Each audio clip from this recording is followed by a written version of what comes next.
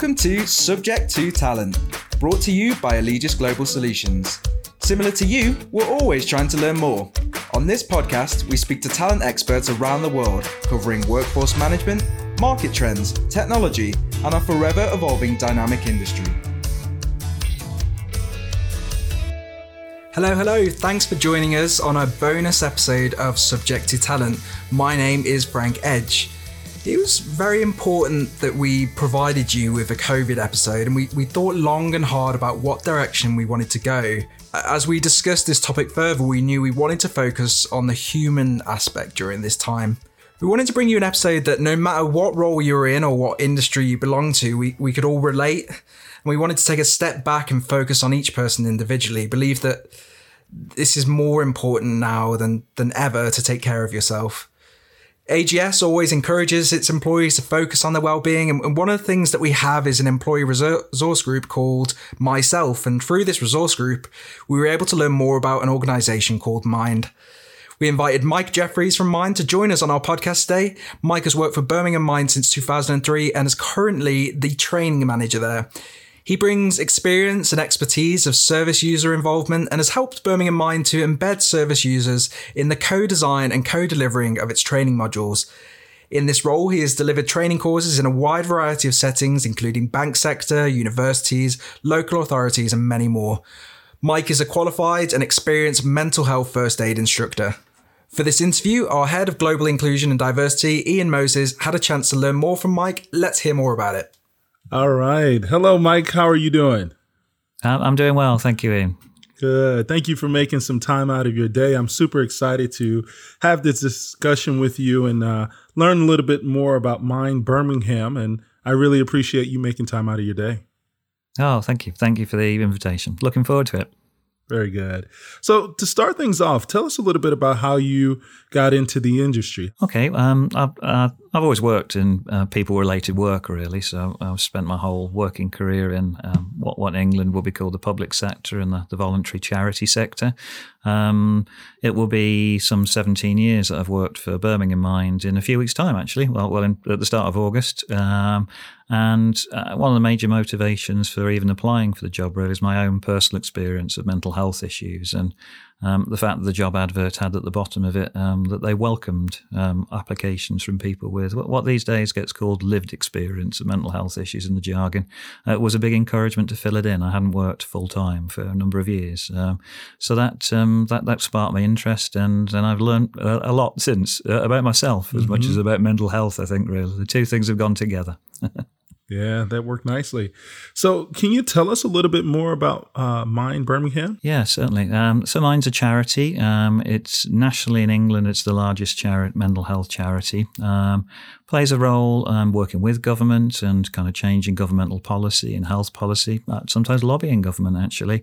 And locally for us, in Birmingham, where I live and work, it's a kind of federated approach, really. All of the local minds in our jargon, LMAs, are affiliated to the national charity, but separate with separate charity numbers. So we support something in the region of 4,500 people in the Birmingham area with their own mental health issues, from residential properties right through to people who dip in from work for a short period of time, and my kind of training part of that is just part of the wider part of what Mind does around mental health in the city.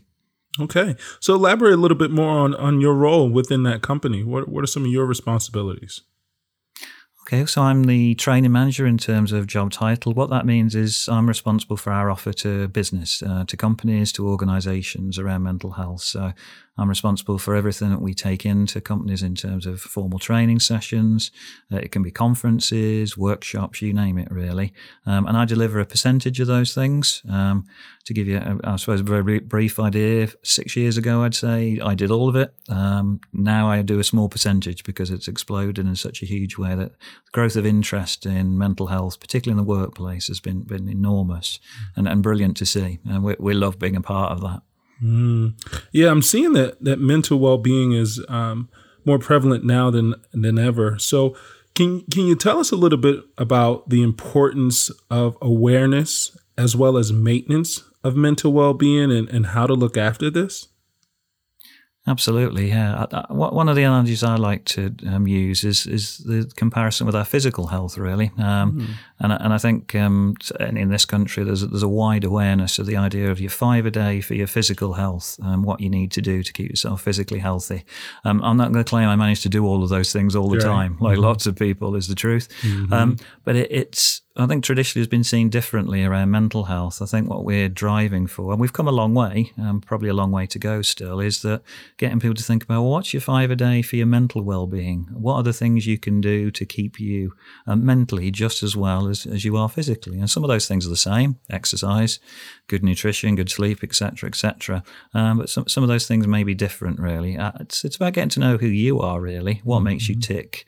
Not just what gets you through the day, but what helps you thrive and be successful, really. Yeah. So we had the pleasure of having you speak to our Birmingham office, and one of the things that kept coming up in that office, or that session that you spoke about, was the stress container. Right. So can you elaborate on that stress container, and also share with the people on how to notice that your stress container is overflowing? Okay, and that's lovely to hear. I don't want to claim any credit for the stress container. To be honest with you, if anybody listening to this puts the 2 words into any search engine, they'll find it, and that's great that people can get easy access to it. Really, what I think it describes is that there's a saying that gets you. I think I've heard most of my life in England anyway. I don't know whether this translates to America and other countries, but people saying, "I've had it up to here," and what they mean by that is, I can't take any more. Feels like my head's going to burst. I've taken on too much. I'm not dealing with things very well.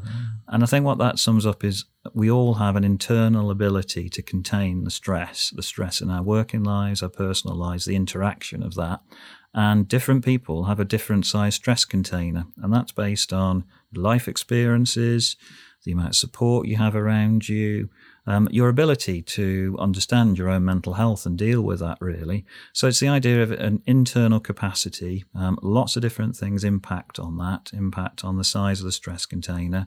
But it's about learning to spot when that container is actually becoming quite full or potentially full. And that's when sayings like, I've had it up to here, or I guess the way it can sometimes come out, unfortunately, is that we scream or we shout or we cry, or we are not as kind of proactive with our co-workers as we'd normally be. Those kind of things, really. So that, the internal ability to control stress. Because stress it's not always a bad thing. It's a good thing. There's a level of stress for me now talking to you, not because of you, Ian, because you're lovely, but because the level of nerves you can have about just talking to somebody on a podcast or a training course. That's natural, useful, and a good thing. But the build-up of stress, particularly over longer periods, that can be more damaging and difficult for people. So the idea of a stress container is that it has taps and valves on it. I suppose a good analogy is with, I don't know, you might have a system on your drainage at home where you collect rainwater and water the garden. This can be lovely, but without some taps and valves on that container, where are you attaching the hose? How are you using that water to actually water the garden? And the taps and the valves on the stress containers are our pressure valve, how we let that stress out, how we give ourselves some breathing space, how we get from, I can't take any more of this, to, oh, you know what? Actually, I've dealt with this really well. Maybe I could do some more. Maybe I should give myself a break and a chance, and maybe I'm better than I thought I was. Maybe I'm more capable than I thought I was. So that the taps and the valves on the stress container are really, really important. Yeah, I like that analogy. So are there pillars of or standards that you think someone should focus on as it pertains to, either stress or even the well-being focus? One of the ones I like to use because it chimes with me, really, and it seems to, we get good feedback from audiences in our work, is there's a thing called the 5 ways to well-being. I think this originally, in terms of England at least, came from a body called the New Economics Foundation, a think tank, if you like. Very simple, very clear. And the 5 parts of that are connect, which is connecting with human beings, relating to people, not being completely isolated, being able to talk in some shape or form, whether that's over Zoom or video cameras or whatever it might be. Being active, so that's the fitness piece, if you like. That's the activity. That's the and that might be going to the gym or running a marathon. That may be walking the dog. It's about what works for us, really. Give, which is giving a compliment to a co-worker, saying well done to somebody, maybe volunteering your time as well. That it hugely benefits your mental health, but also the person on the receiving end. The 4th one is keep learning, whether that's a new language or to play the guitar or learn more about your mental health, whatever might work for that, really. And last but not least is taking notice. And I think what that means is actually stopping and actually looking out the window and seeing what the weather's doing, taking a breath maybe, getting up from your desk and walking around to give yourself a new focus, a shift of focus maybe. So I think that's the one I like to use, the one that kind of connects most with me. I've used one of the 5 by saying the word connect there for a start. So yeah, I think that's the one I'd offer.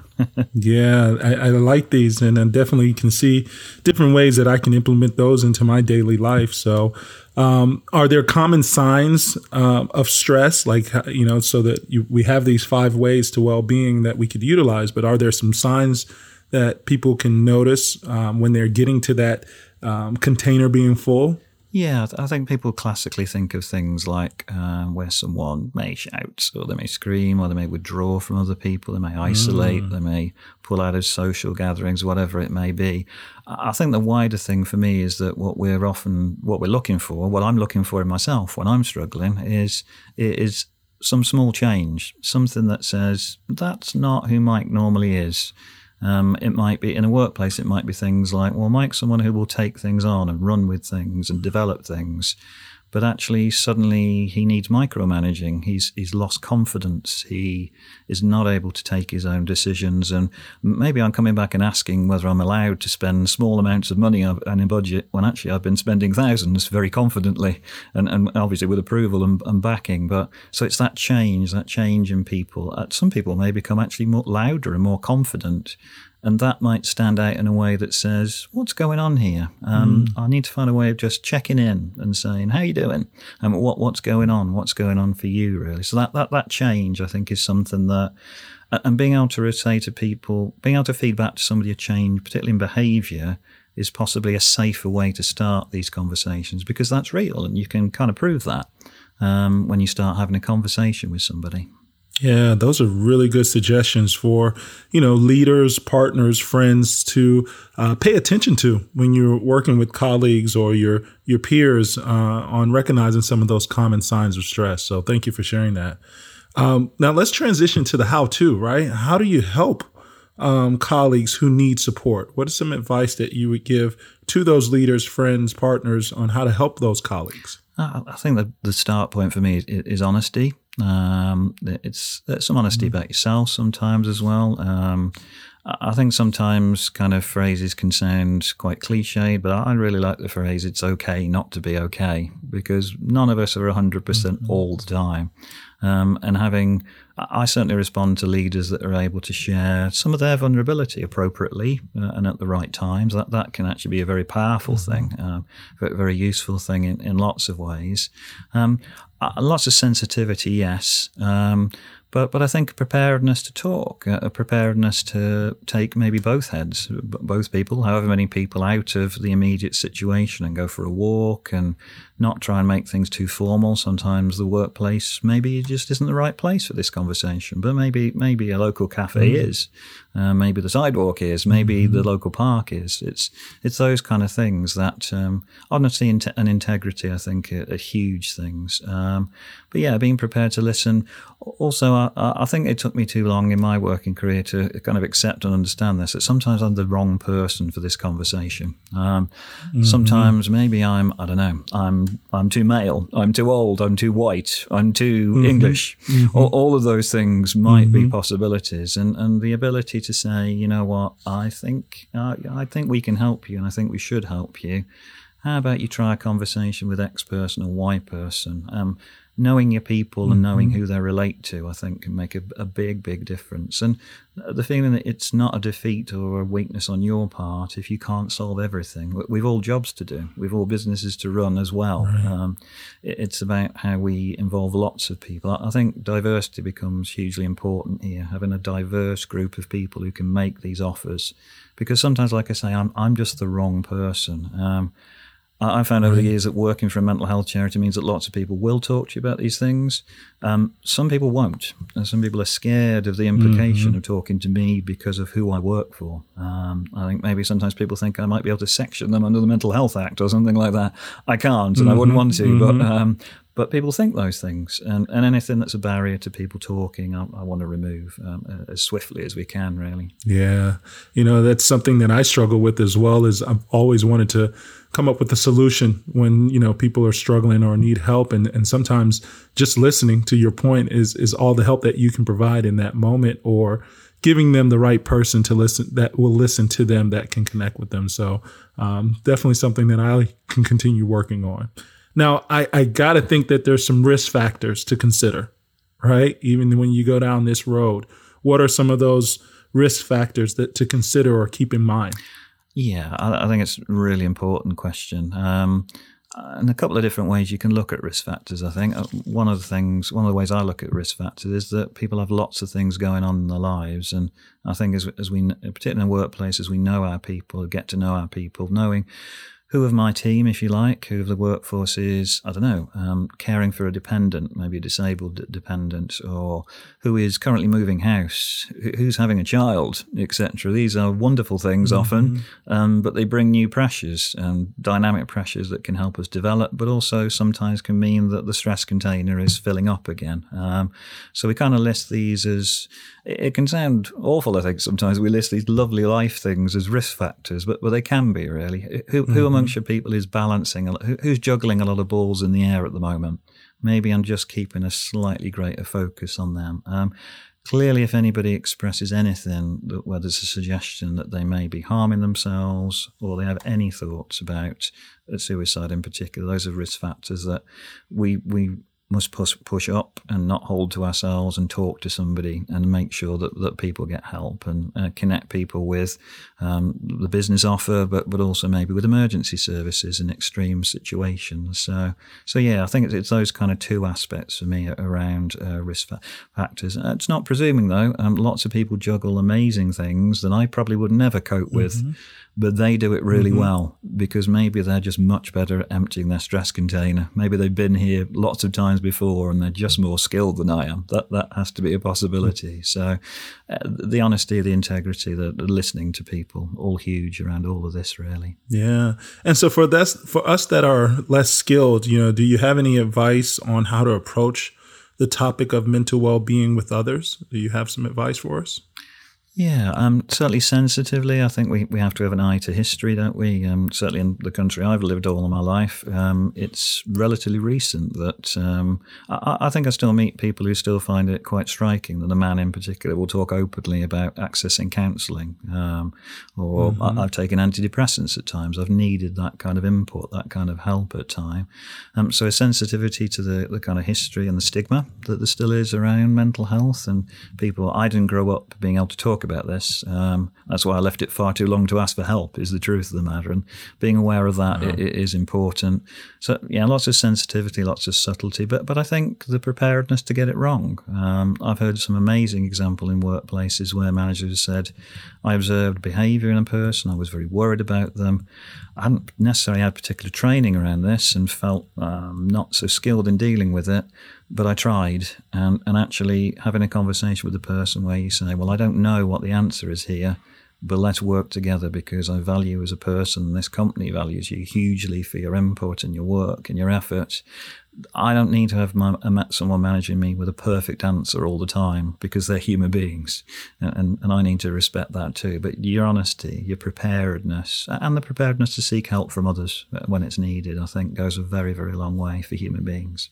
There's a lot that you just said in being prepared to get it wrong. I don't think I've ever thought about it from that lens, but it makes a lot of sense, right? Because you're not always going to get it right. And if you're prepared for it, you can, know how to pivot or transition to what's next.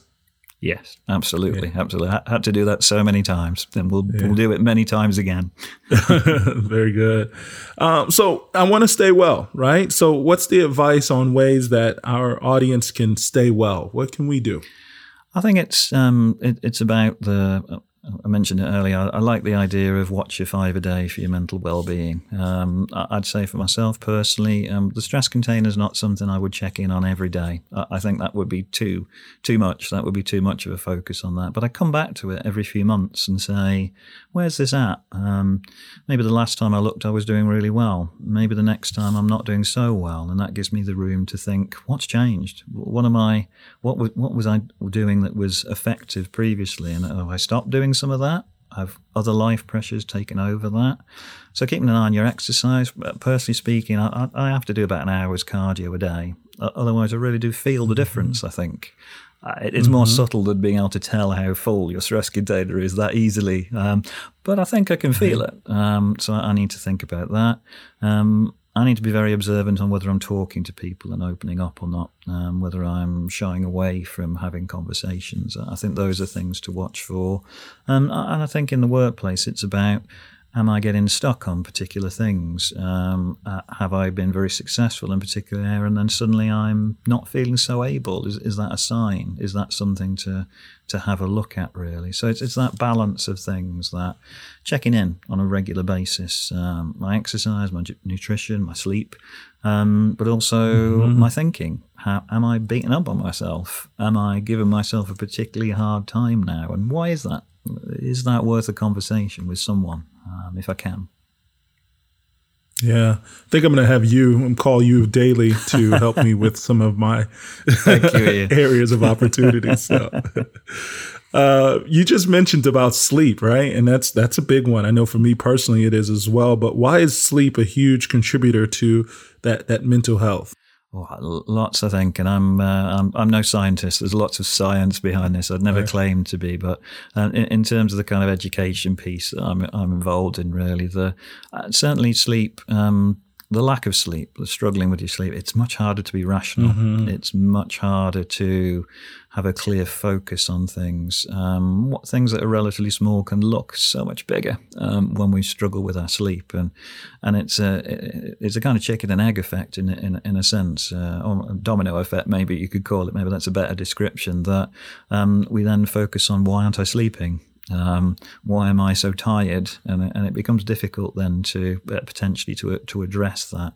I suppose one of the simplest and powerful messages I've used in training sessions is that the idea that, and it's an awful idea in a sense, but the fact that sleep deprivation is unfortunately a really highly successful torture technique. And in a sense, if we're losing sleep, and it's probably not our fault, it'll be a combination of factors, but losing sleep, there's an element of torturing ourselves. It's the human body tends to collapse quicker through lack of sleep than through lack of food. So sleep is so integral to our well-being and our functioning and our cognitive ability. My memory is not the greatest at the best of times, it has to be said, but it certainly seems worse when I'm struggling with my sleep. There's no two ways about it. And how I perform at work, I think, is measurably not as good when I'm struggling with sleep. Yeah. Got to get that rest. So important. So I have a confession, and I know many others have this same addiction around technology, right? Just addicted to technology, either whether it be on your laptop, phone, tablet, whatever it is, right? Have a hard time shutting it down. So why is having that detox from technology so important to our mental well-being? I agree with you, Ian, in terms of I wish I could be as good at it as I'm encouraging other people to be. It's so much easier to tell other people than it is to do it yourself, so often, I find. But yeah, I think it's some of the things we just said about sleep as well. Again, there's a level of science beyond my kind of position, if you like, at knowledge, but certainly I've done things around looking at the emission of blue light from my phone and going into the settings and having a play with that and seeing how that impacts on me. Trying not to charge my phone in the room where I'm aiming to sleep. Certainly the advice seems to be that you need roughly about 2 hours off digital devices before you're going to get any quality level of sleep. And I don't achieve that all the time. It is very addictive. I'd kind of questioned myself a year or two back and said, well, I've got all these apps on my phone. I'm getting all these notifications. I'm finding myself worrying that, well, what if I'm missing the message from my family or a colleague that's in app number 7. And actually what I've done is turned off all the notifications other than the essential stuff, phone calls and text messages, pretty much. I mean, there may be other things in a workplace context, of course, but because I can disappear down the wormhole of searching through all these things, I lose focus, I may well lose sleep. So yeah, really important. The idea of a technology detox, I think, is obviously relatively new. Some of the technology is new.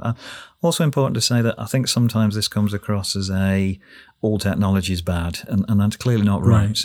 It can be incredibly supportive. I can think of lots of people I've met for whom technology has made a vast positive difference to their mental health and well-being, has connected them with people in ways they've not been able to connect before. So I don't think it's technology bad. It's thinking about how we use it and its impact on our health, both mental and physical, really. Yeah, so just taking a break, because we need technology, right? But we have to find that balance and be able to take that break from it. So yeah, definitely an area of opportunity there. What are some of the different ways people manage their own levels of stress in and out of the workplace? Have you seen any patterns, any best practices in and out of the workplace? I think kind of combining the two, looking at a combination of approaches across kind of life and work can be really successful, is really successful. It's very individual, and different things work for different people. I often give an opportunity for, and it often gives people a laugh when I deliver a training course by saying that certainly one of my coping mechanisms is very heavy and very loud music. That works for me. It would be the worst thing in the world for many people, and we're all different. The way we relate to things is different, and our life histories are different. Of course they are. That's where diversity becomes so important again, doesn't it? But I think looking across the piece of life and how life and work balances. Very quickly, we did a short kind of panel with the banking industry, actually, or a bank, one of their offices in Birmingham, and it was a panel piece around men and the birth of their first child, and how they often found that balance of life and work really difficult at that point. Maybe other people's expectations of their job role alongside being a new father. And some of the things some of those men said to us was, yes, it was about exercise, yes, it was about space and time, but also it was about conversations with work, about, well, I'm just as committed to this company. I'm going to put just as much in as I can, but actually I have this new thing in my life that's central and really important. So other people understanding that change, those balance, because actually I think when you understand that and give people support, a chance to kind of talk or cry or whatever they need to do, you engender huge loyalty. When I've been supported by employers and managers, they get a lot more out of me, is the truth of the matter, because it matters. It makes a huge difference that people give you room and time and respect. And oftentimes I think we really do want to pay that back tenfold, is often the way it goes, really. So, but I think a respect for how individual that balance is just so important. And maybe being able to offer examples. I think where leaders offer examples from their own experience, that can be a very, very powerful thing. I suppose one brief example of that is I'm an instructor for a thing called Mental Health First Aid. There is a version of that for the Armed Forces in England. I don't deliver that. I've never been in the Armed Forces. I don't know their life, their training. I've never been under fire. There's a level of, whether it's fair on their part or not, a level of a barrier. So people are trained in the armed forces to deliver that training. Hearing it from your peer group, I think can make a huge, huge difference to people. Yeah, there's a lot of value in those connections, right? And then when you see someone who's going through it, who's similar or like you, it allows you to, make that connection and actually get the help that you might need or the support that you need, that you brought up. Absolutely, yeah. Yeah, we all need support, and I think that's so important. And that's why this is such a really good topic, because you just never know. You never know what support someone is needing. You don't know what they're going through. And we appreciate organizations like yourself, like Mind Birmingham, that provides some relief, because you just never know. So So my last question for you is there any advice that you would give those who may be struggling with mental health? Is there things that you would suggest on, ways to, get through it, similar to maybe some of your own personal experiences? Yeah, I think again, as I say, it can sound like a cliche, but that phrase, it's okay not to be okay, I think it really is an important one to accept that we all have vulnerabilities in some areas. We all have better days than other days. That doesn't make us weak or unprofessional in the workplace in particular, but it makes us human. It makes us who we are in lots of ways. So the preparedness to try, I think honesty and integrity from the person needing the support is vital as well. It's vital from a manager, but also vital from the person. The willingness to try and have a conversation, to seek that out. To maybe, I think a big thing for a lot of people is maybe they tried before, and maybe it hasn't been successful, they didn't feel listened to. There's an element of kind of learning from that and being prepared to try again. The feeling that I'm worth it as a human being, I have something to offer this company. We need to use those as drivers to say, well, however difficult this may be, and this may not be part of my background, or I wasn't brought up to talk about this, it is actually the professional thing to do. The professional thing is to talk and to seek help, to seek advice, find the right people to talk to, and keep trying, I think, is the other thing. But also that it's about maybe a willingness to hear different offers. Different things work for different people. Some people, medication may be an important part of recovery from mental health issues. Other people, it might be counselling. Some people find things like mindfulness, relaxation therapies, that actually they benefit more from more exercise. Different things work for people, really. But the encouragement to try, the encouragement to talk, the encouragement to believe that there's a future and that people want to hear. Because I'm finding more and more people do want to help. That burst of energy around this piece of mental health in the workplace. It's a joy to deliver the training in whatever shape or form we do that, whether that's over the internet or in person, because you rarely get unwilling participants. People want to make change. When you hear people saying, you know what, my job, and I like being at my company more because they encourage me to do this. They see this as important. Right. I think it almost can become a retention issue, that it becomes such a positive. This is a place that encourages me to talk about my mental health. This is a safe place. This is a place I see a career with and I see a future with. Anything we can do to encourage that, encourage people to talk to each other, I think it's creating that atmosphere where it just becomes normal. I've stolen it. All my best catchphrases are stolen from audiences, like most presenters, I guess, really.